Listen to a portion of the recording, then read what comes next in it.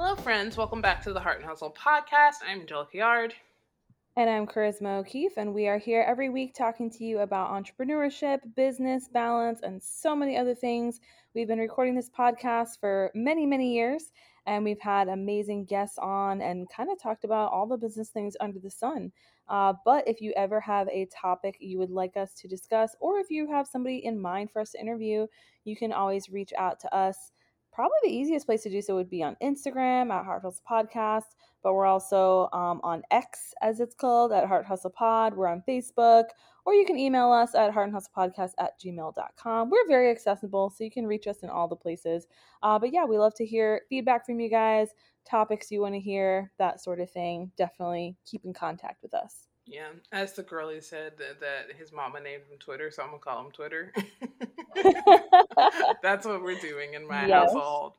That's what his mama named him, so we're gonna keep it that way. But yeah, thank you. That is literally what I do call it, because I just can't ever remember that it's not called that. I had to, at the end of last year, we realized that it was not going to change back to Twitter. So a lot of the clients, we had to update the icons and the footers and everything and all the places. And so it's so funny because the actual design rant, the actual SVG that X provided, because as you know, the logo was created by like a random person, is incorrectly created. Like all of the asset is. So people have had to recreate it to properly utilize it out and about, which is just could not be more of a description of how much of a failure this rebrand is. It's perfect that it happened that way, because that just fits with the narrative. Giving $1.25 tree. So we are here today. First of all, I did want to say thank you to everybody who's re-listened. We've gotten people back in for our first 3 episodes since we've been back. So a shout out to you. If this is your first time listening, we took a little hiatus because life be lifing. It does not get any better. Like outside of our lives, life is still pretty terrible. To quote my friend's aunt, like wishing you the best as we burn down our lives in 2024. But we are doing our best to provide and support and be here with information. And so we will be having some fun guests and some more interview styles. So I know some of you guys prefer to talk to people in different industries, and we do too. We love to hear about people who are killing it in places that we are in, spaces that we are not in. So we'll be doing more of that starting next month. But this month, our interview is with my good friend, my co-host, Charisma. Yeah, so we interviewed you last year, and we were supposed to interview me like shortly thereafter. And then, like you said, we ended up kind of taking a break just because of lifing. And so, yeah, now we're finally back. So I guess it's time to interview me, which is very weird to be interviewed on my podcast, but it happens. It's very fun. And also I think it's actually kind of nice that it's happening this year because so much happened in between last year and this year. So that would have been a completely different interview. So this one actually I'm very excited for. It really is a very different interview than it would have been. I think my career has changed like a lot just in the past like 2 years. So it's been very, very interesting. So it'd be fun to kind of get into all that. Yeah, the day one fans are like, they probably have a clipboard and they're like, Charisma has done. a lot on a journey. Yes. So we're going to get started. You were somewhat of an artiste as a child, very inspired by the arts, surrounded by the arts. So what were some of your disciplines as you were growing up? Yeah, so to kind of understand my background, I think like looking to my grandparents, they've been a big part of that, right? So both of my grandparents were into the arts, and my grandmother leaned more art, and then my grandfather was also into tech. So when you know that, it kind of makes sense, like the trajectory and the life path that I've taken. And so I'm a classically trained first soprano, so music has always been a very big part of my life. My grandmother was a pianist, and she was fantastic at it. She taught me to play piano when I was pretty young. I never got to the point of being as good as she was, but I was always more into my voice lessons. That was kind of where I shined. So that I think was the first art form that I was really, really serious about and very disciplined about was music. And it's definitely, if the music industry wasn't controlled by the Illuminati and a hot mess, then that's probably what I would have pursued. I did dabble with a few things, and I've recorded a few things professionally as an adult. But yeah, I trained all through school. So probably 13 years at least of of training, like I said, for soprano. So that was music is my first love. But then I was also just very into like any artistic endeavor as a child, into visual arts, very crafty, into painting. My grandmother was an oil painter, so it was like common to, be going around the house and maybe see like an easel out with like a painting she was currently working on. She is so much better of a painter than I am. So I think that, again, with my Capricorn mind, in my mind I was like, oh, I'm not going to be the best at that, so let's put that on the back burner. And that's why I focus more on vocals, because like in my family I could probably, it's safe to say, like I'm the best vocally in my family. And again, I have other artistic people in my family as well, so there's different disciplines. Like, my mom and brother are very into acting, which I've done a bit of acting as well, and I did child acting. So yeah, just a lot of the arts in general. So yeah, acting. I was into photography as a kid, visual arts, crafting, oil painting, sewing, piano. Oh, I played violin. I did that for probably about 4 years. I had my violin up until recently, and then I like dabbled in guitar. And then besides that, I was very into books, which I feel like, I could explore both like the tech world, the art world, and then the fantasy world, which like kind of fueled like art as well for me. So just very into books as a kid. That was kind of, I would say books and music were really what I leaned into and what I assumed my career would, be involved with, which books and music have been in and out, but have not been the main focus, which is very interesting. Maybe that's why I still love them both. I don't know. Yeah, you're like, I don't have to do it to make money, so I love Right, that. right, exactly. That's so funny because for real, I feel like that's the only reason why I still write is because I don't. I mean, like I Hmm. do it for businesses, but in a different aspect, from a Oh, fiction I wrote standpoint. too. I guess I should Yes, say you that. Like do. I Yeah, so I did a lot of writing as a kid, and I did a lot of creative writing. And like, as all my friends will tell you that I bring up from time to time, that I got a perfect score on the writing exam in school. I got the highest score in the school. Okay, it's Capricorn season, so I can brag about it. But yeah, I was a good writer, and I loved writing. I wanted to write novels. I still want to write novels. That is still something that is on my bucket list. I've written kind of like two books that I haven't finished. You know what I mean? So it's like they're there, the concept is there. I know where the book is going, but just haven't had the time to really like focus and dedicate on it. And I have an uncle who actually, well, two uncles. I have an uncle and a great uncle who've both written published books. They're not in the field that I would be writing in. So they're not like, there's no crossover there that I can really like benefit from, but it's just awesome to see, of course, someone in your family do that, because it's kind of like, okay, like maybe this is doable. But yeah, I've always loved writing. I think just a lot of readers are into writing as well. I think it's just kind of, if you grew up reading a lot of books, then you're kind of interested in exploring and mapping out your own worlds as well. So Yeah, for sure. Switching over a little bit, and on top of doing all the things that you're already doing, you also started to dabble a little bit into event planning very young. So, how did that come about?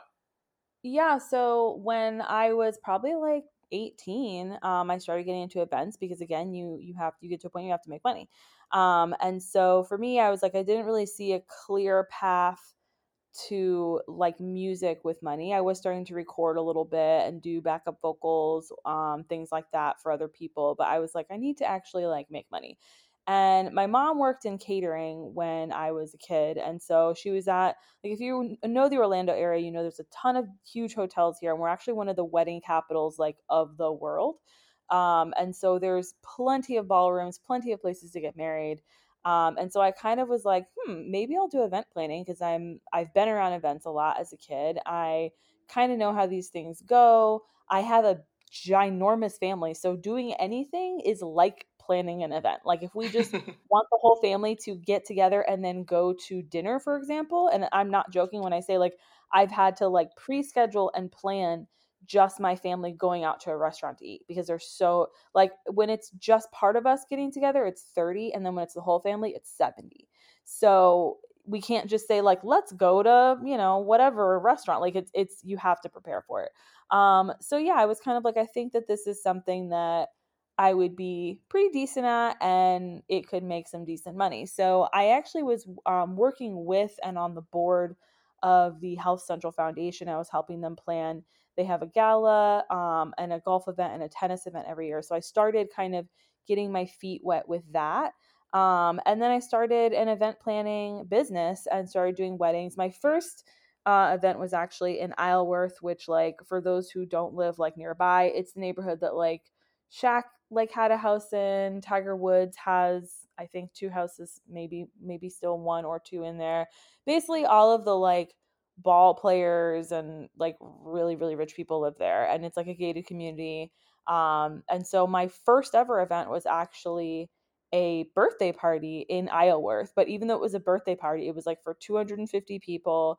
They had like a parking attendant, they had a photographer, they had florals. I mean, it was basically a wedding, but it was this guy's like 50th birthday or something like that.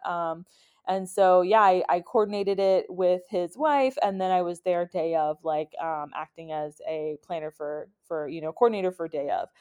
So it was like a really fun experience and just kind of threw me into that world. And I was like, yep, this fits. And it was a great way to be able to make money without having to set up a lot on the front end. Like, a lot of people don't think about that when they're starting out a business, but there's so many businesses that you need to pay a lot of money upfront to be able to make money. And if you're getting into event coordination, event planning, you really do not need a lot of tools from the beginning to get started. Like, you basically need something to process payments and to keep your money organized, like Quicken or something. And outside of that, like, you're good to go. So I had that, and this was, back in the olden days. So I had a filing cabinet because I had hard copies of all the things. And yeah, that was pretty much all you needed to get started. And then just your willingness to make a lot of phone calls and send a lot of emails. Yeah, it's consistency and being very organized, and I think that's why people struggle with events. People who struggle with planning vacations and those type of people. Yeah, It's a very like type A activity, and so it is. It is really type A. And I think that was like really good is that it's a very, I mean, all businesses should have systems, right? But this is a business that was very systematic.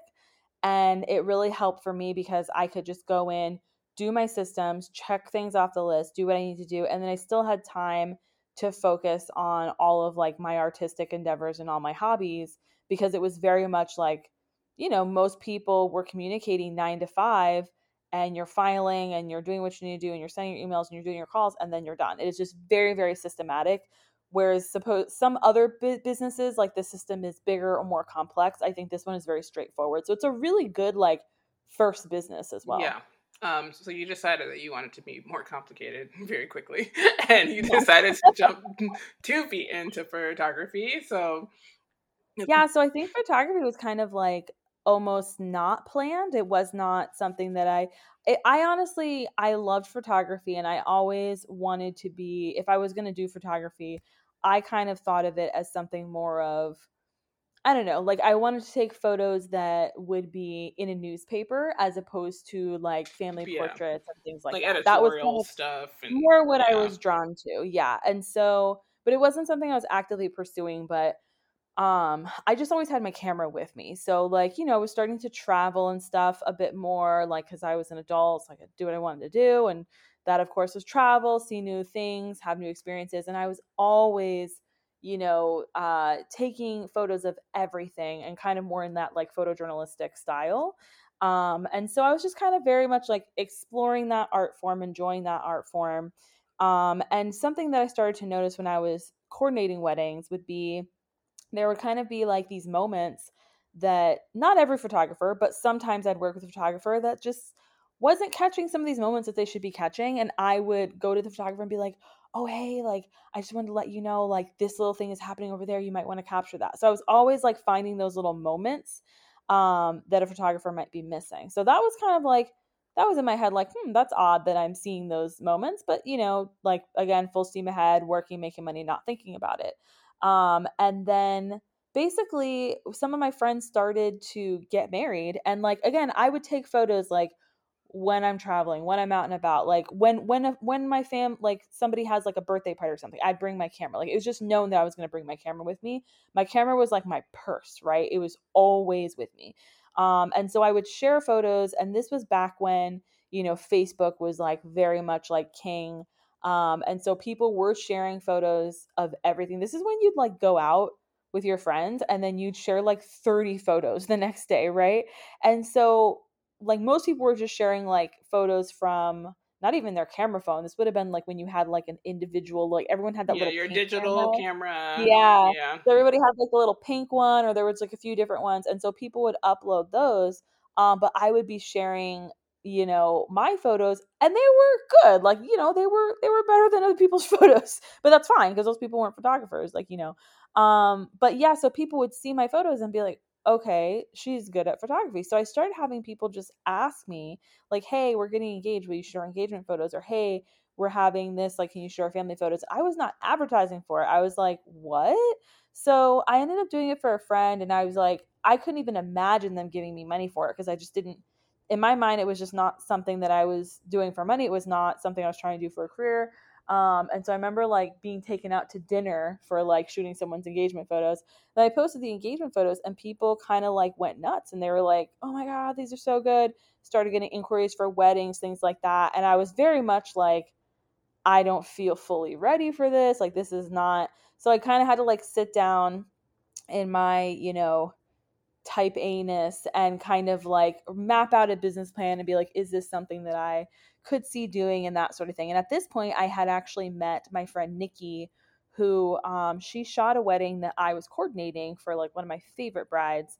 And basically, like, she and I became good friends during that wedding because there weren't a lot of young people in our industry. So you have to imagine, it's like I'm under 21 at this point, and a lot of the other wedding professionals are older than me. Also, I'm also one of the few that was Black at the time, and I like literally like that was just unfortunately how it was. There were very few Black professionals in the Orlando wedding industry at that time.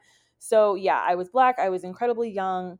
And I met Nikki, who was just a few years older than me, and so we immediately bonded. So when I decided I wanted to move into like the photography realm, I talked to her about it. And this was also a time when like a lot of people were very competitive, especially women, unfortunately. But she was not that way at all. She was immediately like, yes, you would be great at it. Like, let's do it.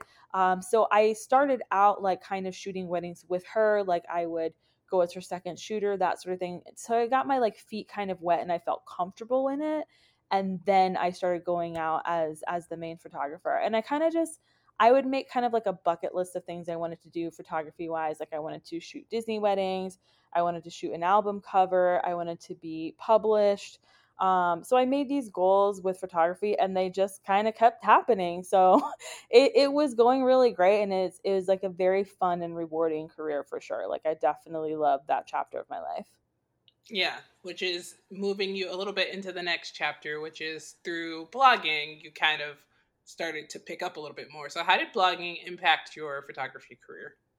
So at the time, I feel like it was a time when a lot of people had, a lot of creatives had blogs where we would just kind of chronicle the creativity in our lives and the creative parts of our lives. Some of us had small businesses, some of us did not. But yeah, so I had, a blog just kind of outlining what was going on in my life, like sometimes day to day things, sometimes creative projects I was working on.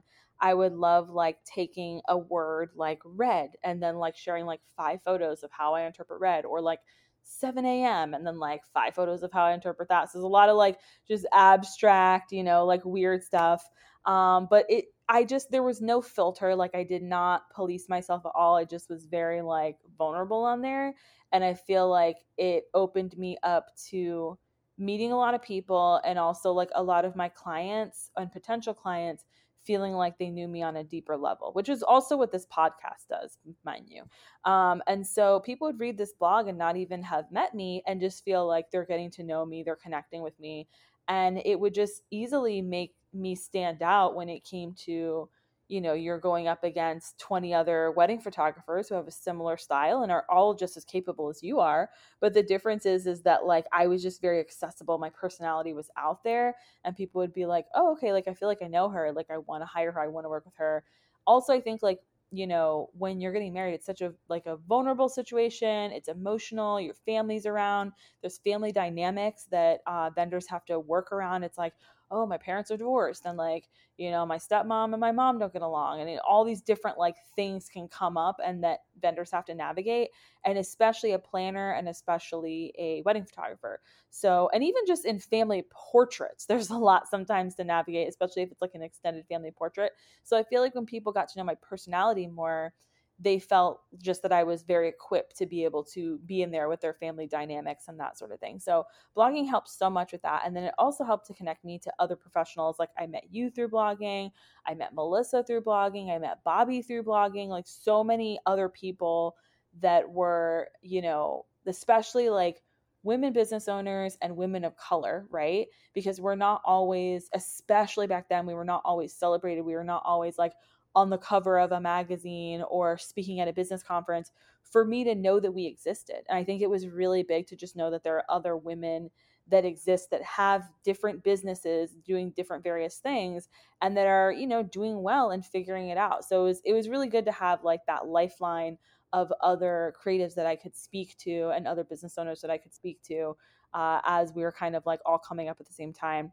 And then I also had, so this wasn't something that was like front facing for me. I was not the face of this, but I had a wedding blog called Equal and Forever.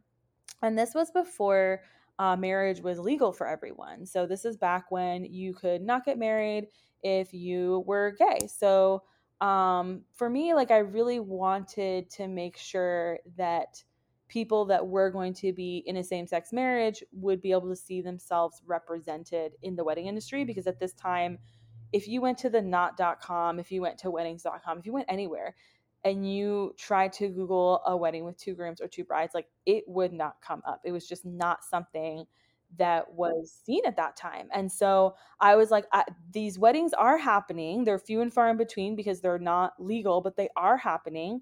And I want people to see that. And I also want it to be visible as we're sitting here fighting for marriage equality. Like I want these things to be visible. So I started a website called Equal and Forever that I ran for quite a few years. It was not something that like I advertised as me, because it was like, this is not about me. This is bigger than me, but yeah, basically we'd have at least one wedding a day, possibly multiple weddings a day. And it was just because wedding websites were a very big thing back then. Like people would go to blogs and kind of get their inspiration, because we didn't have Pinterest, Instagram. When we did have it, it wasn't what it is now. So you didn't have these other sources to look at. Even if you Googled something, you weren't going to get the sort of results you get today. So you would go to a wedding website and check out their blog and look through their blog to kind of get inspiration for what the trends were and everything else. So yeah, so we focused completely on queer weddings. It was fantastic. We would have at least one a day, multiples a day. I got to meet photographers from all over the country and the world, because I was constantly putting out there like, hey, do you have a queer wedding? Like send it my way. We feature LGBTQ weddings only. And so it was so great for these people to be able to have their work featured. Because a lot of times, like back then, if you chose to do queer weddings, it might be all you would do, because the like other magazines were not people, picking you up. They were like blacklisting right, you because a lot of the times. exactly, like you would get blacklisted so that was like all you did. So if you photographed LGBTQIA weddings, you might only photograph that, because like the straight people were then not hiring you, right? And so maybe you were still doing enough to like to make your business work, but you weren't getting featured anywhere. And so that's what I wanted to just create a place for these things to be featured. So basically, yeah, I did that for quite a few years. And then we had, one of the things we added was a map. Once some states started like becoming legal finally to get married. And so we added a map during that time, and every single state that would go legal, we would fill in the map. And so it was very interesting, because it's like I'm running this business, but also like I was doing a lot for the advocacy side and trying to like make this happen. So it was very exciting to be able to like fill in every state. And I remember, of course, the day I can see in my mind the graphic that I used in everything, like the day that it finally became legal for like the whole United States. So yeah, it was like, it's a chapter that not a lot of people actually know about, unless like they just happen to know, If you but know, not a you lot of know. people. Yeah, not a lot of people know about that chapter of my life, but it was really, really awesome. And I would have honestly considered doing it forever, but it is one of those things that my hope and goal was to just see those weddings finally show up with all the other weddings, and they kind of have, not as much as they should, but it's definitely improved. And it is very expensive to run a site like that, and very taxing and exhausting to do it on your own. So, and you don't make a lot of money, but it was worth it. And it was like probably one of my favorite things that I've ever done. So Yeah, and today it'd be a little harder. I don't think people understand how dangerous it is to work in spaces that are a little that cause a lot of conflict or has a lot of conflict. And I know a lot of people who do a lot of advocacy work are consistently like, we as had you to very know, much, in danger. yeah, we had to make sure, that was one of the things, like we had to make sure on that website That it none of was, your information was out there, so people right, aren't like sending that no one could you. trace it back, which of course, like with any of your websites, you want to make sure that like your address isn't listed on there and things like that. But more so than the others, we had to have extra protections to make sure like they can't find our address, especially back then. So yeah, it's just, yeah. So, as you were doing all of the things, celebrating that same-sex marriage is now legal, you start dipping your toes into consulting. So, how did that start to fit into some of the things? 'Cause you were still doing photography. You know, you starting to rotate businesses a little bit. So, when did consulting start to get Yeah, into so that this was picture? like, I feel like this was such a time when we were taught like you can only do one thing, right? And I was having a hard time with that because that's just not how my brain works. And I really wanted to do other things. And there was such this push on the internet that was like, if you are what is like master of all trades, then you'll, or what is it? I don't, what is that phrase? Master of, jack of all trades, master of Yeah, none. There we yeah. go. Yeah, I've like pushed it out of my brain because I'm like, You're like, I get it didn't out of accept this. there. Yeah, but yeah, people would be like, if you're a jack of all trades, you'll be a master of none. Nobody, like everyone was saying, like no one will take you seriously as a photographer if you offer other things. And there really weren't a lot of people like doing more than one thing. Like everybody was like trying to stay in a box and stay in a lane. And I was just like, this is so weird. And then the people who were starting to do it on the side, but like not really tell anybody, like not put it out there type of thing.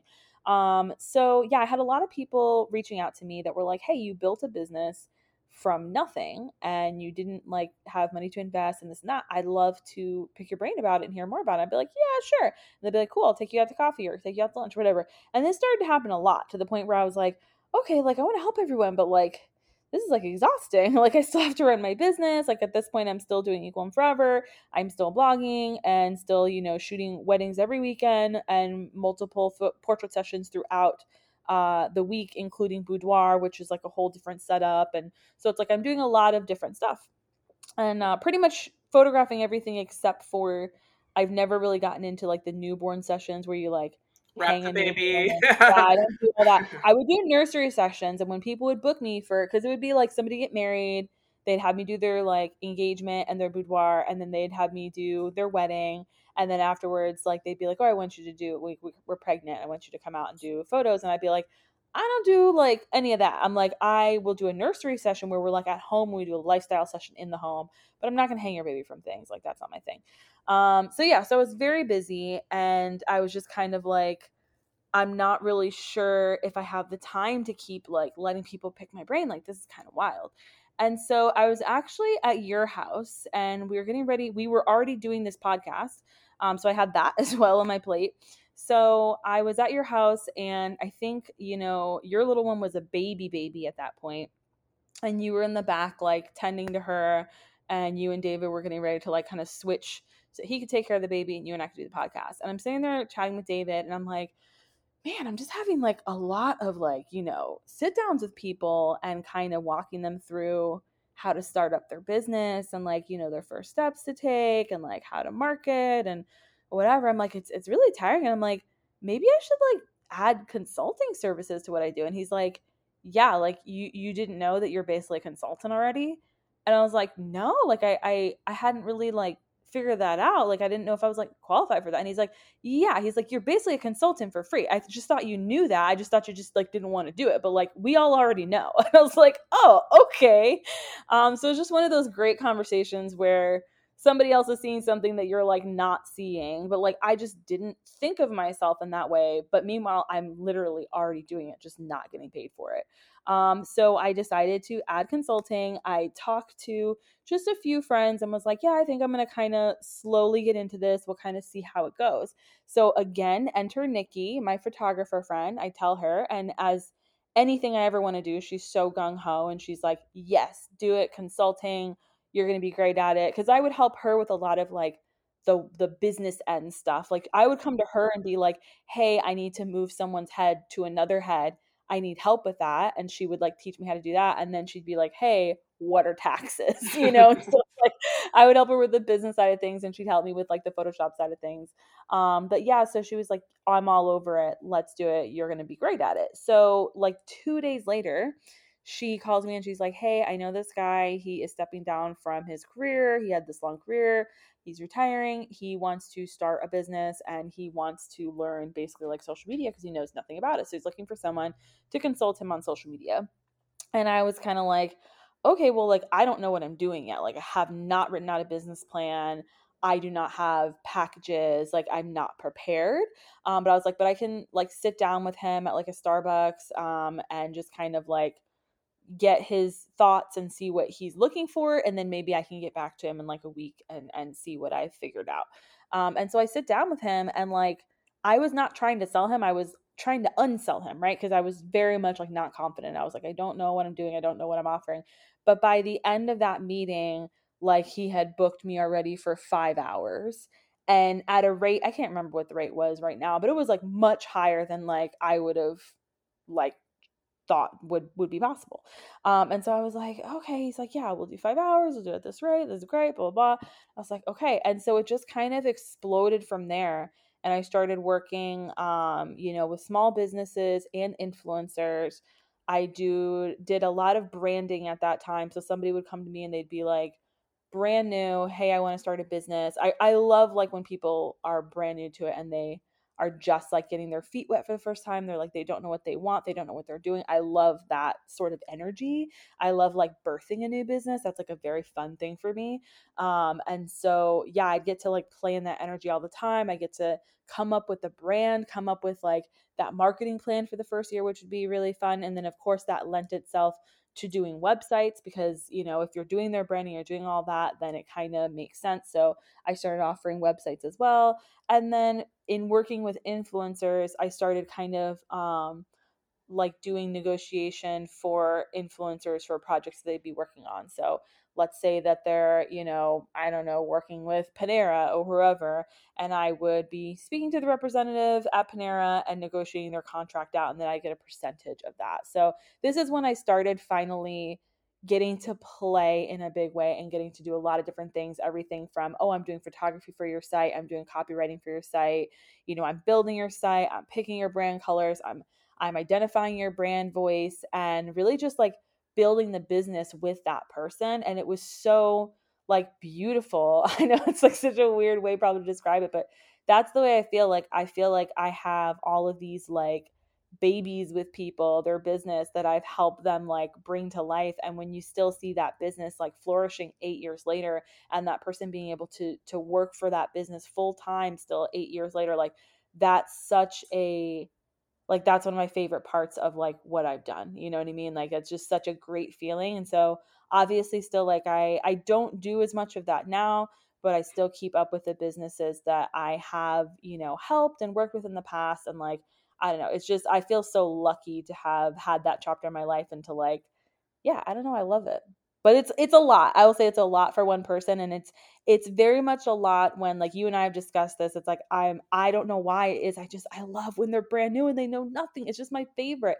But that is the more exhausting place to be when it comes to branding, when it comes to consulting, when you're working with new businesses all the time and people that are coming into it completely green all the time. That's an exhausting place to be, but I love that energy. So it's like I can't help it. And that's why like eventually like I think that like I'll be moving more into, I mean, we're going to be doing courses, for the podcast, and I'll probably be doing some courses too, just through me, because that way I can work with that demographic, but help more people and not completely burn out, because it's like when you're working with somebody and they're launching a new business for the first time, like they need you all the time, so you're working kind of around the clock.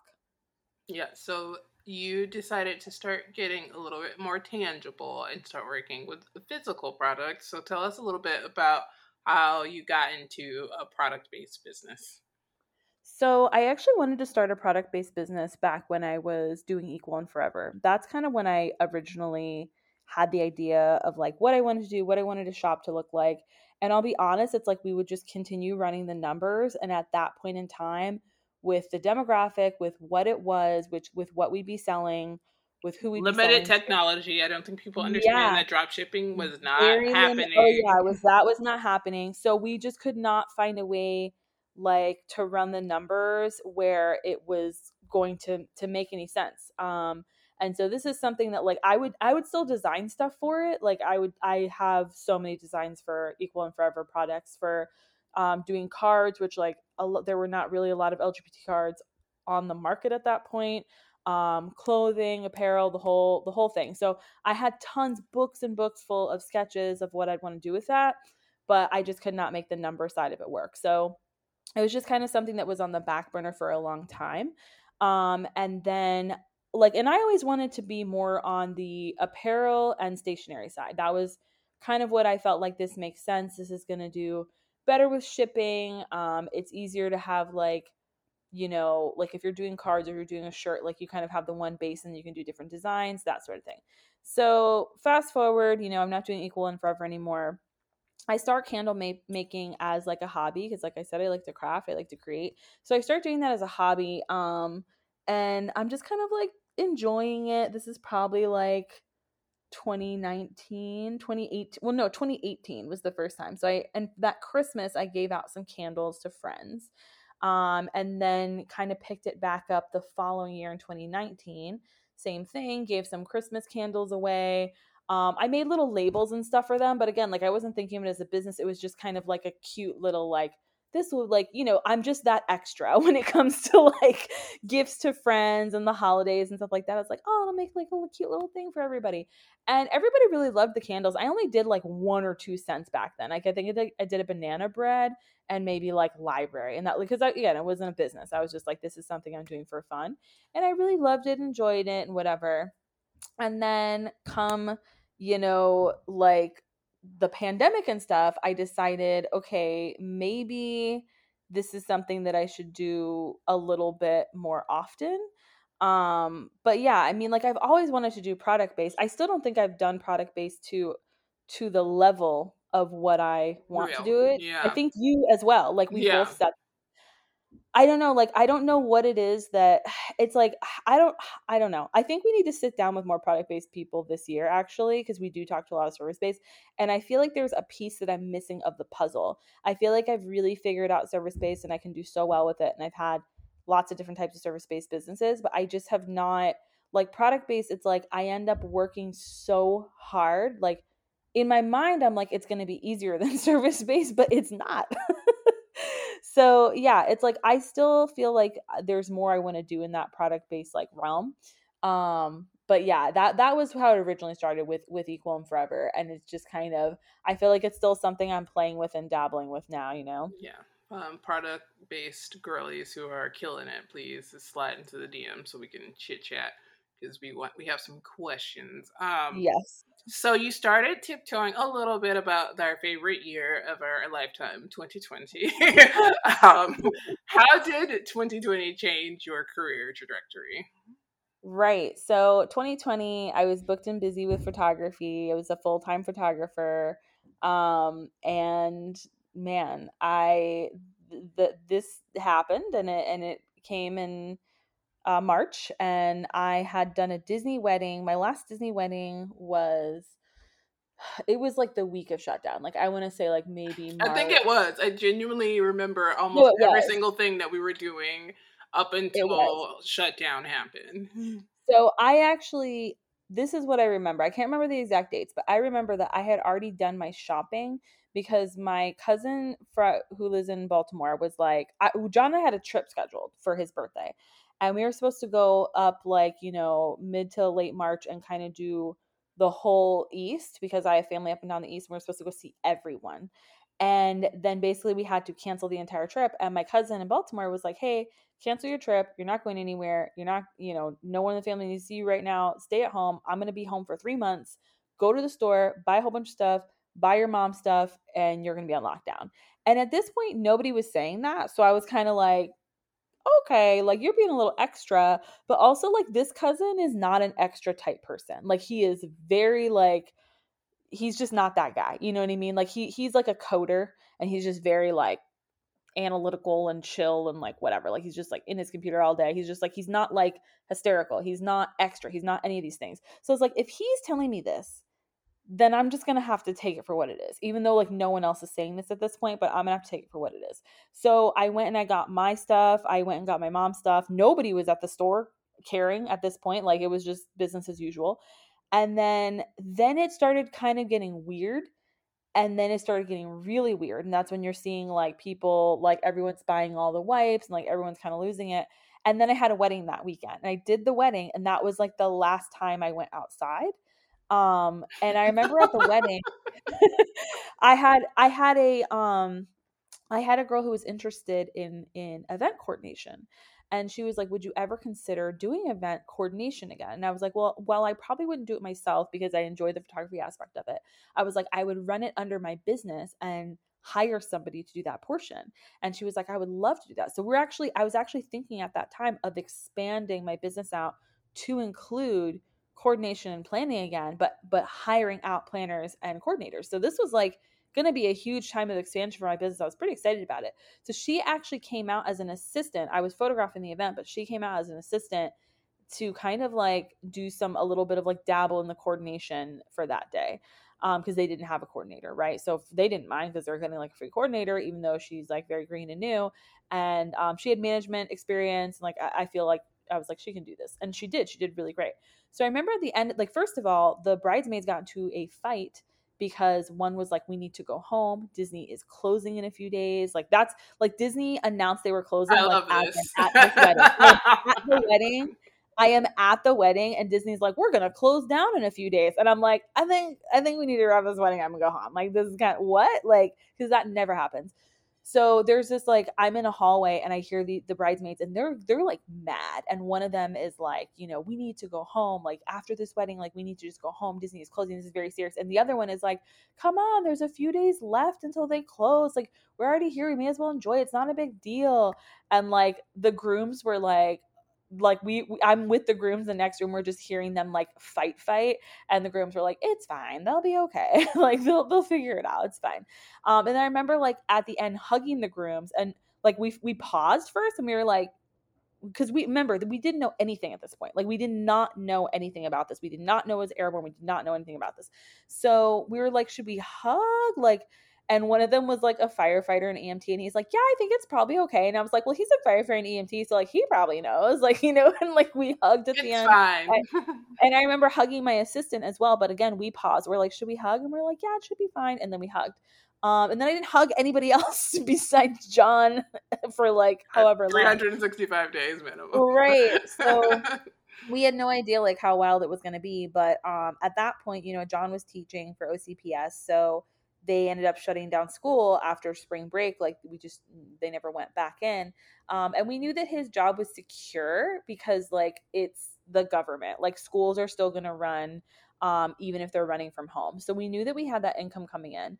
But I obviously could not do any photography. I had to, like, weddings were canceled, portraits were canceled. And then on top of that, like I said, I work with a lot of my consulting and branding clients at this point in time. I wasn't doing as many websites, so I was doing a lot of consulting and branding, and they were all like brand new businesses, or businesses that were like maybe, let's say, under 5 years old, right? And most of them were in the Florida area, like Miami and Orlando, and they couldn't do their jobs. And a lot of them were in the wedding industry as well, so they could not do their jobs. So it's like, if they can't make wedding invitations, if they can't photograph a wedding, if they can't, arrange florals for a wedding, or whatever it is that their business was, if they're a bakery and they're closed, if they're a gym and they're closed, these are all types of business I was working with at the time, then they can't pay me, right? And I'm not going to hold them to a contract because the world is literally falling apart and I'm not evil. So I just let everybody out of their contracts. At that point, I also had like some long contracts that were like, I'm running your social media for 6 months. I'm running your social media for 9 months. So I knew my money, like what was coming ahead of time. And it went from like everything that had built up over years to like nothing. But it was fine because I was like, we're still luckier than most people. John has a guaranteed income. We could live off of his income. So like we were fine. But I was also like, I can't just like sit here and not be making money, right? So I was like, this seems like a really great time to kind of dive into product based and kind of explore that. And I've wanted time to explore that. And I also thought, like, I was pretty burnt out on photography at that point. I kind of had this like secret ambition to do like fine art photography. And in my mind, I thought that if I wasn't doing weddings and everything else, that I'd have more time for fine art, which is like not how that ended up working out. But in my mind, I was like, let me focus on fine art photography, which I can do from home, and doing these candles. So I started doing the candles, and that went a lot better than expected. I think just because I had already kind of built up, my like personal reputation, my personal brand had been built up. We had the podcast, which I think helped a ton when it came to launching the candles. And so when I did my first launch, like, I got everything ready for that day. I had everything kind of like set, and then I sold out like immediately on that first day, which was very surprising to me. I really did not expect that. I had a marketing campaign that was like a 2-week long marketing campaign that I was like planning to like have to be there every day, like buy candles, buy candles. But after the first day, I was bought out, and then I stopped because I was like, whoa, like let me turn this off, because I was like, I gotta ship all this and figure that out. Which again, we're shipping during a pandemic, like that was a whole thing. And then I was like, let me re-pour and then, keep adding to the site. So yeah, kind of changed. Like I was able to really explore product based at a time when it was not as like dire, I guess. Like, and I actually had the time and space to explore that, because what else was I going to do? Right. I could not really, like, it was literally illegal at that point in time to be a photographer. So I could not legally do my main income. I could do my secondary income of consulting. So it was just really a time when like I was like, I guess I'm going to focus on product based only. But the mistake that I made is that candles are so involved and so time consuming that I although I had enough time to focus on that, it took up all my time, and I didn't have enough time to explore the other offerings that I wanted to offer.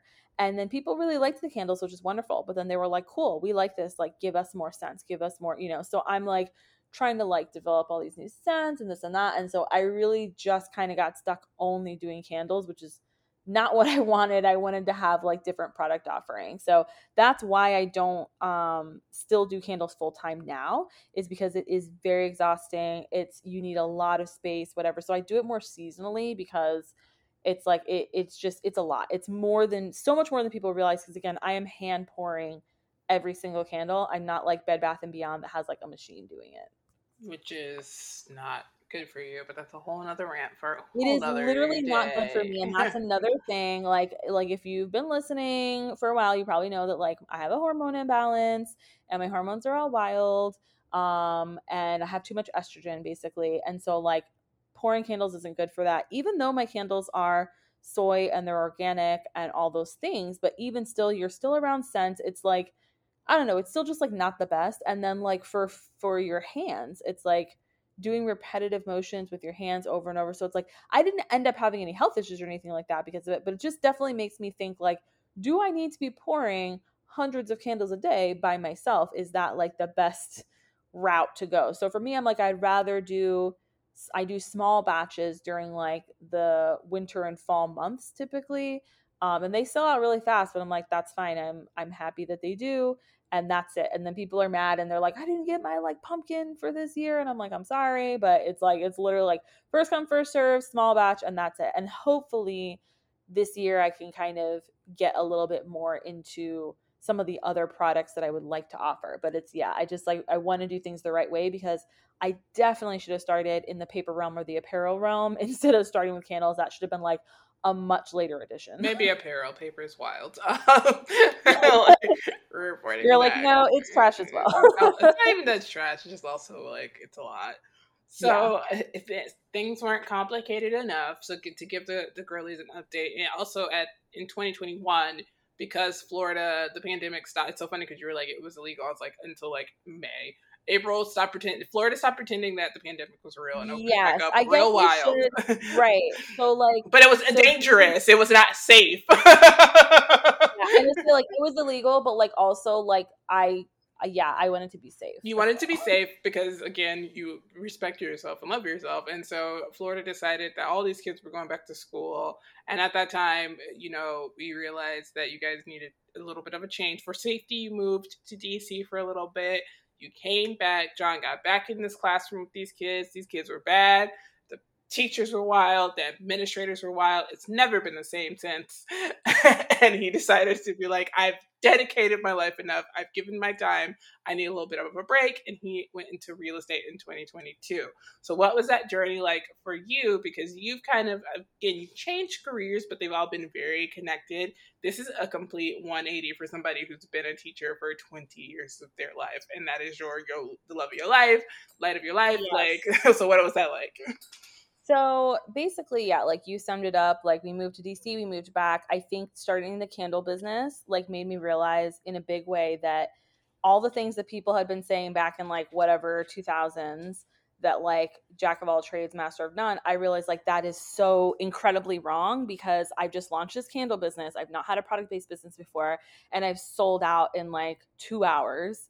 And that's amazing. And that's because I've built a personal brand. I have our podcast. I think that had a lot to do with it. I've had the blog in the past that I was consistent with, where I shared my personality, and I've done these services, and I've worked, like I can point to the people that I've worked with in, multiple industries, small business, medium-sized business, influencers, etc. And then all my photography clients, and they've all had a good time. Like that's the thing, is like, if you've worked with me, you're going to have a positive experience, because I'm going to make sure you do, because that's important to me. Right. So I've built this personal brand at this point. And when I sold out from candles, I kind of had this feeling of like, wow, I can actually do anything. Like that was the first time I really realized that. Like I was like, if I throw my name behind it and I put my work and my effort and my heart and my soul into it, like I'm going to make it work. Right. And I think that I can do this at this point, whatever this is. And so I've always kind of wanted John to have more freedom in his career. Like I think with entrepreneurship is incredibly hard, and we talk about that all the time. It is no joke. You are not necessarily rich. Like it's a lot going into it. You're working sometimes way more than a person should be working. However, there is so much freedom in it. There is so much passion in it. And so I love what I do, and I love getting able to do more. Like I love being able to do more than one thing, and being able to do things I'm passionate about for a living. Even if sometimes I burn out on those things, it's still a privilege to be in this position. So John had been teaching at this point for like 18 years, and just, I'd seen how lit up he was about teaching when he started in those early years, and how, education system has just gotten worse and worse and worse, unfortunately, and just the toll that it had taken on him. So I had kind of been pushing him to do something different for a while. At that point I was like, you gotta do something different. And then the pandemic came, and then it was like very apparent, and he went to the best district in the United States. Like he was literally working in one of the best districts in the United States, right outside of DC area, and well, in the DC area, right outside DC officially. And we were kind of like, if they don't have it, it was certainly better. Let's be clear, it was much better than his experiences here, but it still wasn't like where it should be, right? And so we're like, if this area that is literally like ranked in the top 3 of districts, if they don't have it fully together, then like education is just not going to have it fully together. And so that was a big realization for him. And we moved back home, and it was, just again, more of the same from before, but worse. And so he was like, I definitely like want to make a career change. I think I'm going to go into real estate. It is something that we had talked about before. We had a really great interview with Maria, who, is in real estate here in Orlando and does just an awesome job. And so he listened to that, and we were like, yeah, let's do this. So I told him, I was like, listen, I'm going to take the first 6 months.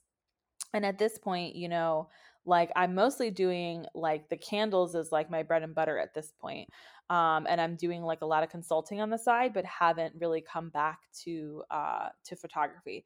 So I felt like I had a bit of space in my schedule, and I was like, I'm going to take 6 months, and I'm going to dedicate 6 months to helping you make this transition, because you're transitioning like not just like to 2 very different career fields, but to 2 different ways of working. Like you had a job where you would wake up and be at a certain place at a certain time, and it was incredibly structured, even much more so than like a typical office environment, right? Because with teaching, like you have the students in front of you all day, and you have a very specific schedule. And it's that same schedule like each and every day. So it's like very structured. You get in at the same time, out at the same time. You're doing the same things at the same time every year, every week, etc.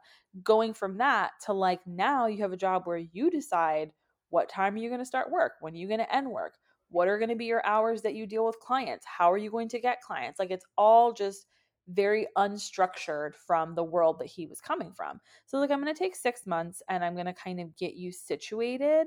I was like, I'll consult a bit on the side. I will taper down candles a bit and kind of focus, like you'll be like my number one. And then after 6 months, I'm going to go back to my things and you do yours. And so the first 6 months we started doing it and we sold a house. Like he finished his training in like March and we sold the house in April. So I held that check in my hand and I said, wow. And People that be was, out here making money. That's crazy. I was like, this is wild because, and again, like at the time I was unlicensed. So it's like, there's certain things like you can do and not do when you're licensed and unlicensed, but like, I still did a fair share of like I definitely did my 50% of the work. You know what I'm saying? Like I did my 50% of the work that I was allowed to do legally. He did his 50% of the work. So it's definitely like our check, right? And when I held it on my hand, I was like, I did so much less work, or it felt like less work to earn this amount of money than anything else I've ever done. And when you look at the numbers now, right? Like you think about what I was charging as a photographer like 13 years ago, say, and look at now, it's like those numbers unfortunately have not changed a lot. No, they're not at all. There are people who It's still start at those prices. yeah, it's like inflation like has not gone to that industry at all. And it's like, so for example, I remember a time where like a typical session might be like around 250. If you're doing like a mini session, you might do like 99. And if you're doing like a larger family session that was like large, maybe some outfit changes or whatever, you might be like around like the 500 to 600 mark. That is still kind of what most photographers, and not even just in Orlando, this is Yeah. like nationwide. That is still kind of the standard for a lot of things today. Like you'll see some portrait photographers that will get up to like 1,000, but it's very few and far in between. And that's typically, it's like when it's a very, very specific like niche. And it's often child like photographers that create like a whimsical like fantasy type of thing for like I can think of like 2 or 3 child photographers that do that. But most people, it's like not accessible for most people. So they're gonna go for the photographer that's like a $300 session, which is like understandable. Obviously, like it's, you go for what is affordable and what makes sense for your family. But yeah, so it's like, but if there are like my thing is like I wish we could get to a world where like somebody would save up all year and say I'm going to spend Yeah. 750 every year for my photography session, for my yearly session, because it's worth that. But that's not going to happen if there are No, because literally people are thousands, making yeah, well, thousands of photographers that are like, and yes, and then people aren't making enough as well. So it's just yeah. kind of Well, like, it's just the content cycle also, like the idea that you must be posting these polished pictures of your right. People want family to, that's the other thing is like people would much rather have more photos than than have quality. one set of quality. So it's just Yeah. like it's with that industry, it's kind of like wild. And so yeah, when I held that first like real estate check in my hand, I was like, oh, this is They got wild. money. I was like, this is I just very imagine wild. Quitka being like, he got money, like straight up. That's very Yeah. funny. I was like, this is very wild. And then so I kind of kept, I was like, we finished out the rest of that 6 months. And at the end of that 6 months, we realized like I am really good at real estate. And it's not something that I expected to be good at. But I'm just good at it. And I'm very good at lead gen, which makes sense because I have a background in marketing and everything. But yeah, I'm very good at lead gen. John is good at it in a very different way than I am, but it works really well together. And this is something that we realized like, no surprise, I'm sure, to anyone around us that John and I work really well together. We can be together 24/7. We love to be together 24/7. So that we already knew that because when he would They have his, genuinely share organs. Like, yeah. And then like when he was teaching and he'd have his summers, we loved summer because you we guys got to were be together together every single second of every single 24/7. day. And I would work during the day during summer, but I'd be working at home and I would even work better when he was around. And then he would kind of do more of like the domestic stuff during the summer. So like he'd make our meals, he'd do more of the cleaning, keep the house together, and I would work during the summer. And we loved summers because of that. We are just like, oh, this And vibe now is this so is your great. Like, everyday, which is the yeah. bomb. And so, we've just realized like, oh, we work so well together, and it kind of makes sense to kind of be doing real estate together. But yeah, so we kind of broke into the luxury market kind of on mistake. And just kind of like, we have an approach where I focus more on the lead gen that's online, because that is my specialty. And a lot of people think that that means like making content. But the thing is like, when like being unlicensed, which I'm working on my license now, but being unlicensed, like I can, but it's like a gray area. Like I wouldn't want to, and I don't think my broker would want me to, because like I'm considered they have like different positions, but like a transaction coordinator or like a lead gen, like that would be what like my position would be called, right?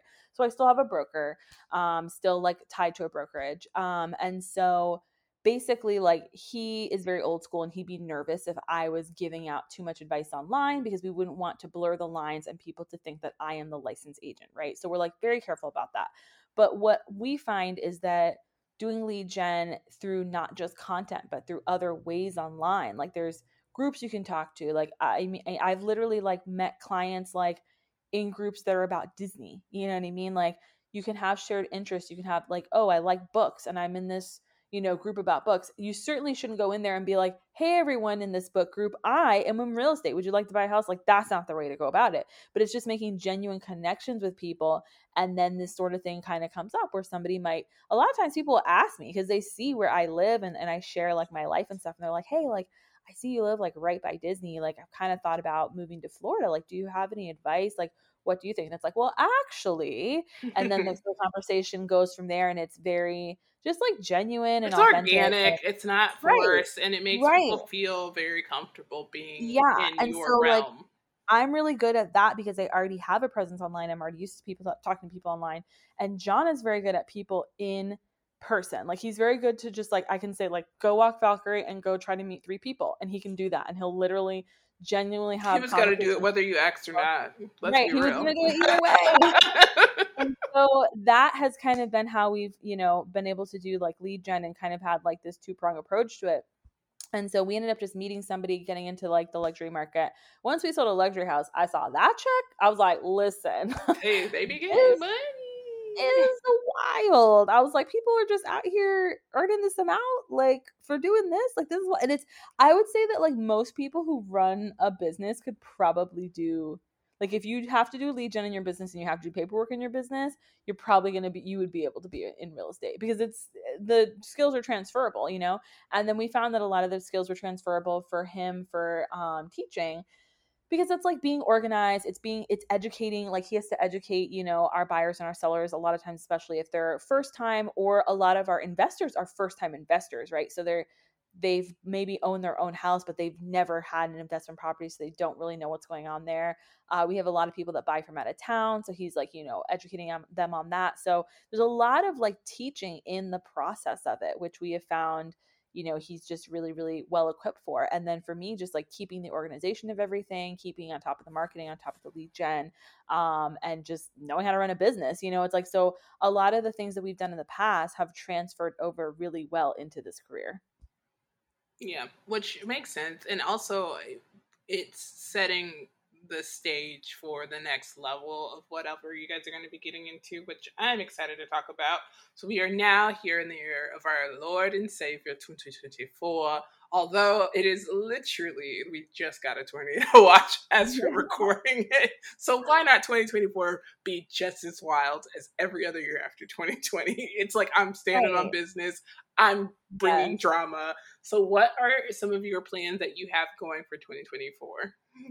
So, okay. So, and I do have to say, like, in all of this, like, I feel like it's worth mentioning that, like, 2020, like, my mental health was, like, fine.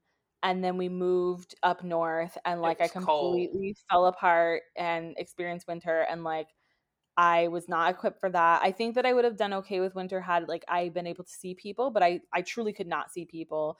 And we're in a new You place. were the complete opposite of Elsa. Like Elsa created winter, was by herself in Gucci, and you were like, absolutely not. To be fair though, like if I had Elsa's winter, like that looked beautiful, and like winter in DC, like anybody would tell you, it was like not cute. I remember like going to like Trader Joe's like the first week and, of course, like all masked up and everything. And, I'm talking to the like person there and I was like, oh, like, do you think it's going to snow soon? And they're like, probably not. And they're like, did you just move here? And I was like, yeah, we just moved from Florida. Like, we're excited for winter. Like we never experienced like Oh real no, that winter. person was I trying to was, warn and you. I was like, yeah, I used to go up to New York all the time and like, I have family there. So like I've seen snow and stuff, but I was like, I haven't got to like see it as often. He was like, yeah, like we're not really known for having like pretty winters. And I was like, oh, okay. That was like the first like little This letdown. He's like, man was probably like, "You're go back to the not wine aisle, go get the wrong." $5 Chuck, because you're in for a long time, sister. Yeah, it only snowed twice, and both snows were like very, very small snows. Like it was not like it barely stuck. So it was not like a picturesque, like beautiful winter at all. Like it was just gray, cold, and disgusting. And like, yeah, it's just not. It was not it for me. Like it was not it. And then like doing everything was illegal. And when I say doing everything, I mean like if I wanted to go to a park outside to just like walk around with a mask on, that was illegal. Like DC like famously did not open up a lot of their like public, because like people would tell me like, oh, like we went to this park when we visited DC, go there. I'm like, it is closed, baby, everything is closed, like everything here is closed. So there was literally like no going outside even with a mask on. So yeah, it just like put me into like a depression, and I was basically depressed, and it took quite a while to like fully get out of that depression, even after we moved back, because it's like your body, like the levels and all the things, the scientific things in your body are like all messed up. And so you kind of got to work them back out. So it took a while to do all that and kind of get to where I am now. So it's been like, you know, asking for help, which is not easy because I'm a Capricorn, and therapy and being outside, like that's a big one. And you tell me all the time, go outside, go outside, go outside. So I've done that. Moving back to where I have people like, because it wasn't just moving back to like Central Florida, but specifically like you are like 7 minutes down the road from me right now. And Krista is nearby and other friends are nearby. So like having friends like be like in close driving or walking proximity, being able to live somewhere where I can actually like walk to businesses and stores and stuff was very big. So there's been like a lot of things that have gotten me to like the mental health that I'm at right now, which I think is what is prepared me for taking on everything that I'm taking on right now, right? Because I just have started actually leveling up in the contracts that I am taking as a consultant. So I'm like earning more than I ever have as a consultant, things like that. So going forward into 2024, kind of what my plans are. I really am loving real estate. It's much more rewarding than I thought it would be. We've helped a lot of like first time homeowners get into homes.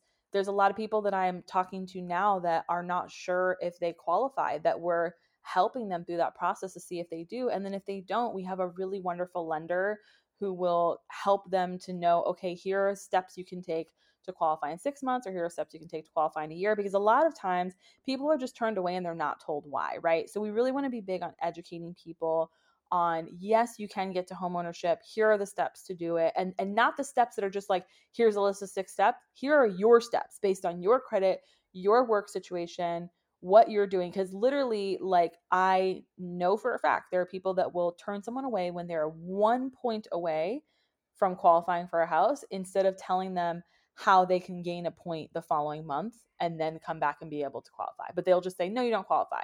So there's a lot of that. And of course, when I saw it happen, who did it happen to? A brown person.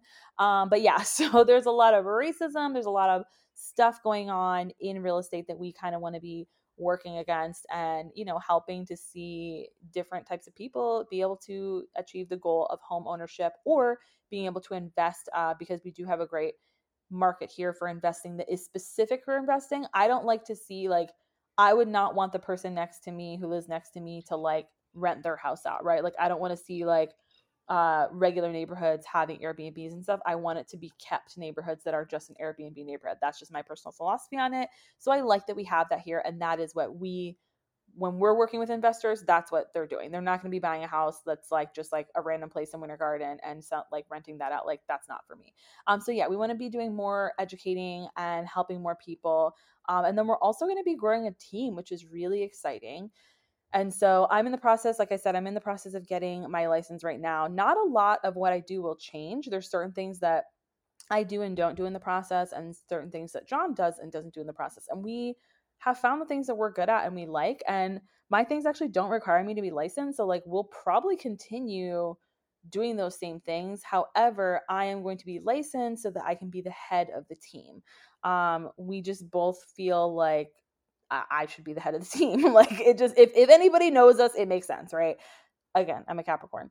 And yeah, so it's just kind of the way that we're going to structure it. And there's a lot of different ways to structure teams depending on, what type of brokerage you're with. But ours essentially will have like our head, and then we've already kind of picked out some people who we would like to be agents underneath us. So we're like super excited about that. And these are people who already like call us all the time for help and advice and everything. So it just kind of makes sense to move them to be on our team. And a lot of these teams, like, they only just give you leads. Like, you start out and they're like, here are some leads, and I'm going to take like 50% of your earnings. And I think that is bananas. Like, I don't think that's ethically makes any sense. For me, like, I want our team to offer ongoing education. I want us to offer like, workshops, motivation, like, just offer actual things. Because if not, what do you want a team for? And I don't want our split to be as high as most of the other splits for teams average, like, 50%. I think that that's way too much. So we're going to have a tiered approach where it's like, if we're giving you the lead, we're taking a little bit more. We're taking a little bit less if you find the lead on your own. And then we're taking barely anything if the lead is immediate family. Because at the end of the day, it doesn't matter how good our marketing is or isn't. If your mom was selling her house, she was probably going to go with you regardless, right? So we want to have a tiered approach to that and just be very big on the education of it. But yeah, I'm really excited about it. And for me, I very much, like, from the get-go, when we started getting serious about this, or when I started like deciding like, okay, I'm actually going to like do this with you, I was very much like, I want this to be something that I am using this to uplift Black women specifically, and also women, like people of color, women of color, femmes, and queers. Like, I want us uplifted in this work that I'm doing. And so already, like, we have three people that are training right now. They're in like their process to become licensed, and they're taking the class. Our brokerage offers it for free if you basically sign up with them, and then you can take the test, you pay for the test, and you can choose to join the brokerage or not. But they offer for free if you're essentially being sponsored or recommended by an agent. So like, John recommended them, and all three of them are taking the class for free. So it's exciting to have like three Black women like working on getting their license, and then two that we've been working with at the office that are already agents, but we've been like mentoring them and that sort of thing. John more of the like real estate side of things, and me more of the marketing side of things. So yeah, it's been already very exciting without even having started the team yet. So I'm very excited to start that this year. And we're kind of in the early days of it. I think that like we'll officially have things in place by summer. Maybe a little bit before that, but that's kind of my goal, like, going forward with this year. And then, I am trying to slow down a bit on consulting. Kind of like I said, you and I are going to be having courses here on the podcast website, and I think that's going to be helpful because I can kind of impart some of the things that I want to be able to impart, as far as that goes, but not necessarily have like the one-on-one clients as often. And then I might have some sort of like consulting program that I'm going to develop that will be like small group, so that I can still do it, but I cannot do it to the level I've been doing it, because the last 10 months I have been working way too much. I have been like it's just been too much. So the last 10 months has just been wild, and I'm trying to like have a little bit of balance in life again. I can't be like, what I've learned is that like, you can't be 100% with everything all the time, right? So I'm like, okay, if I'm going to be this percentage with this, I need to do a little less with this. So like I said, with candles, that's something that's 100% okay. You're not seeing that until fall. Like, it's not going to happen. People can ask all they want. They're not coming back until fall. A product may or may not show up between now and then. We'll just kind of see. But I definitely think like I've gotten to a point where I'm so much more comfortable hiring people.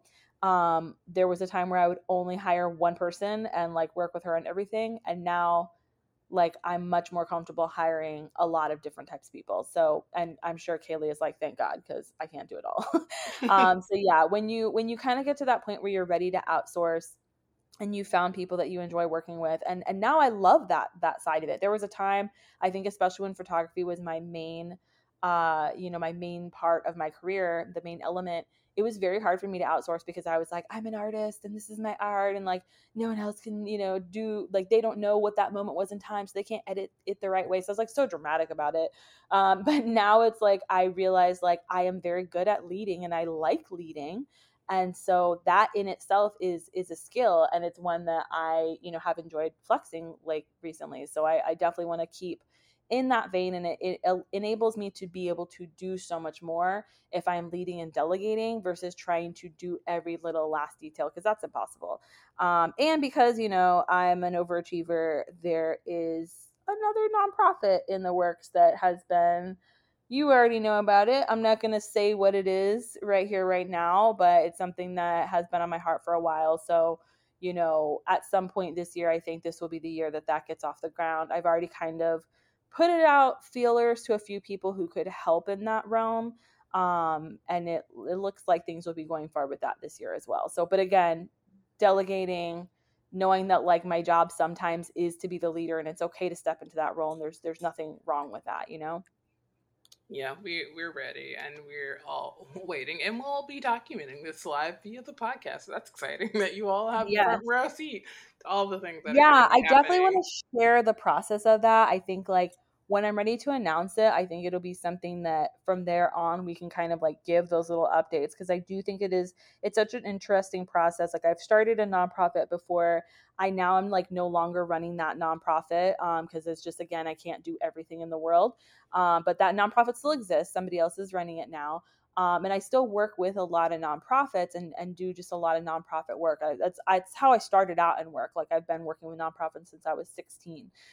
So that's always been on my heart. But this is the one that is like very much like, if you know me, you're like, oh yeah, that's your mission, girl. Like that's so in alignment with you. And I think that's been a big thing for me in the past few years, is like I've really come into like what is in alignment with me and what is not, and like learn to focus and hone in on like, so these are the things that you're going to excel in, and you don't have to do, you can do as much as you want, but you don't have to do everything, and you can focus on the things that really light you up.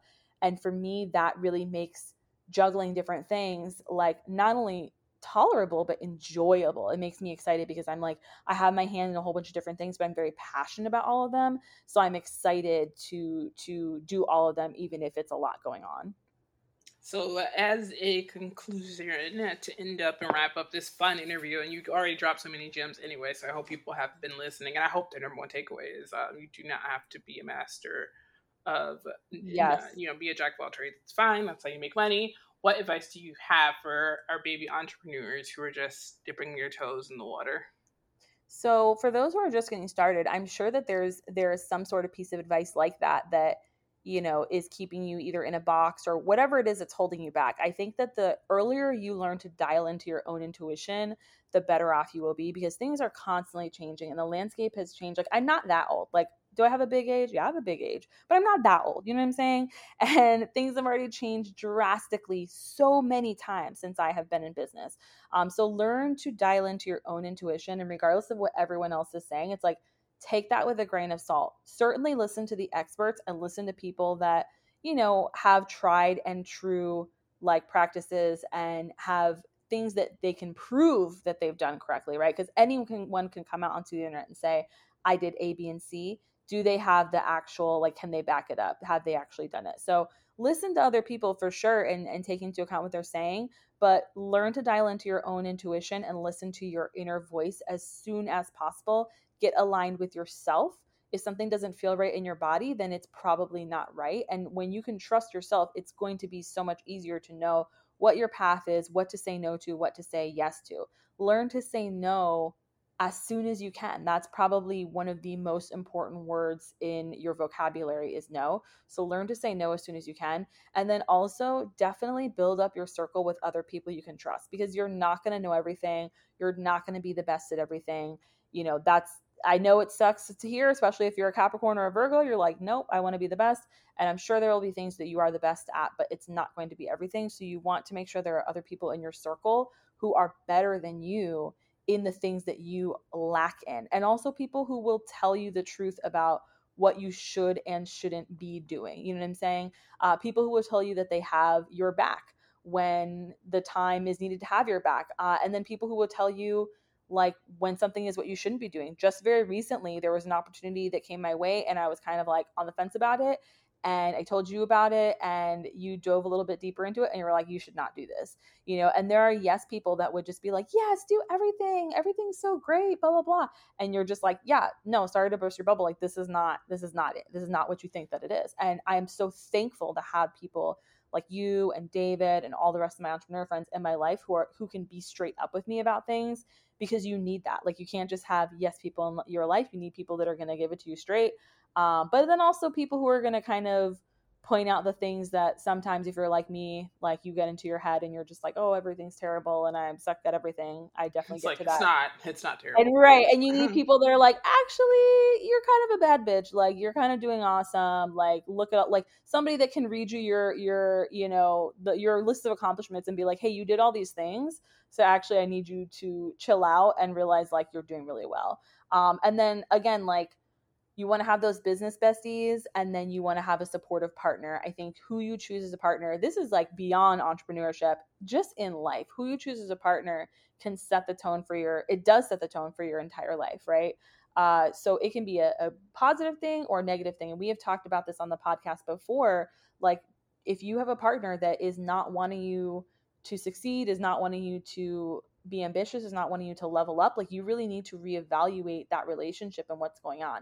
Now, I'm not saying like be mad at your partner if they want you to be responsible. Like, if your business has not made money for 3 years and you are, you know, just hemorrhaging money and things aren't Don't going end up well. in Reddit because you're out here being wild. Right. Like, Like, if your partner says to you nicely, like, hey, like, I don't know if we this is can't working out, afford it maybe you anymore. got to get a regular job or something, that's not your partner not being supportive.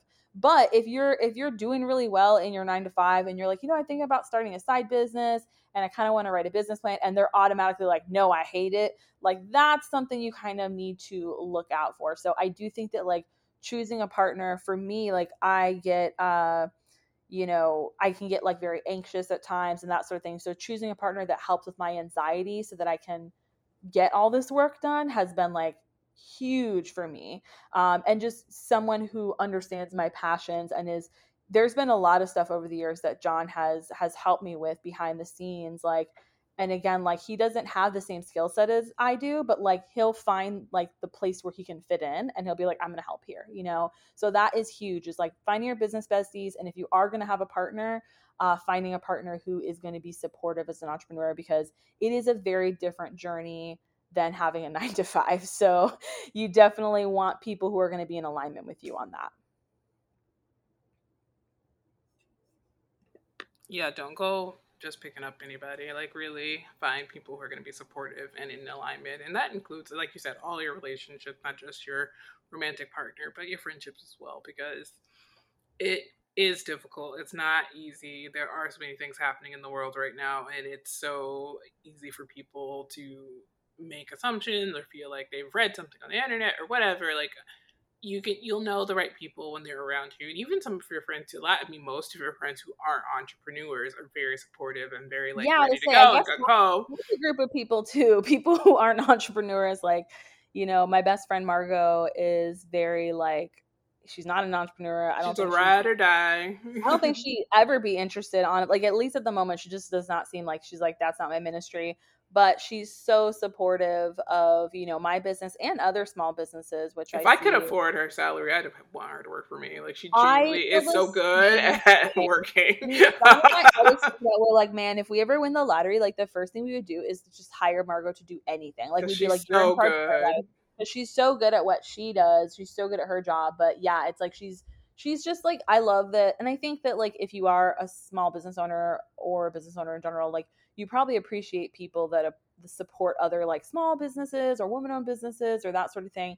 And so, of course, a lot of our friends who are not business owners are very well versed in supporting local businesses or woman-owned businesses or black-owned businesses or whatever be it that aligns with, you know, them. So that's always like nice to see as well. Yep. So this has been a very fun journey. Obviously, we will follow up in a couple of, maybe next year. We'll do like a follow up and be like, hey, how has the year Yeah. gone? What were all the things that happened, et cetera, et cetera. I'll put a link to my interview for those who are new and curious and didn't listen to it or want to follow up. I'm sure things are 90% different, and depending on how underwater I was, my answers probably were wild. Last year was a blur. Do not recommend. It was a blur. Oh, and I guess I should tell people, like, I'm on Instagram at Charisma O'Keefe. And actively posting. Yeah, I'm at most places at Charisma O'Keefe. I'm more in stories than on the grid on Instagram, but yeah, like Facebook, X, all the places I'm Charisma Posted today. Instagram is really where I am at the most. And again, stories is where I'm at the most. But you can always email me as well at charisma.o'keefe@gmail.com. I have many email addresses, but this is like my main one where everybody can reach me. And whether it's, you have a question or you're starting a business or you want to hire me or just whatever, like you can just reach out. I'm very... Especially if you're buying a very large home in Central Florida area. That's if you want to buy a house or you have questions about that. I'm very approachable. Like I've had people like... I remember I had this one girl like slide into my DMs once and I was out at Disney Springs and I did not look cute that day. And she was like, I just saw you like at Disney Springs, but like I don't really know you. So like I was like afraid to come up and say hi. And I'm like, girl, I am not, it is not that serious. Like I am very approachable. Like I'm not joking when I say like slide in my DMs. Like I do, even though I'm very introverted, I love meeting new people. I love like one-on-one connecting with people. So please reach out. Like I am seriously approachable and I love helping people. Like I really do. And then hopefully I'll start blogging again. Like I loved blogging and it's a medium that I very much enjoy. I enjoy creating for a blog. So hopefully I'll get back into that this year. We'll see. I've heard that it's kind of going to be the year of... It is the year of the blog. 2024. Yeah, like we're going to see more podcasting, more blogs, and more YouTube videos. And so I think that like if I'm going to jump into something, I would probably jump into blogging before YouTube videos just because I already know how to do it. So yeah, I might start doing that again. I'm just not sure if I will do it at Charismatic Concepts. Like I might be doing it elsewhere. So we'll see.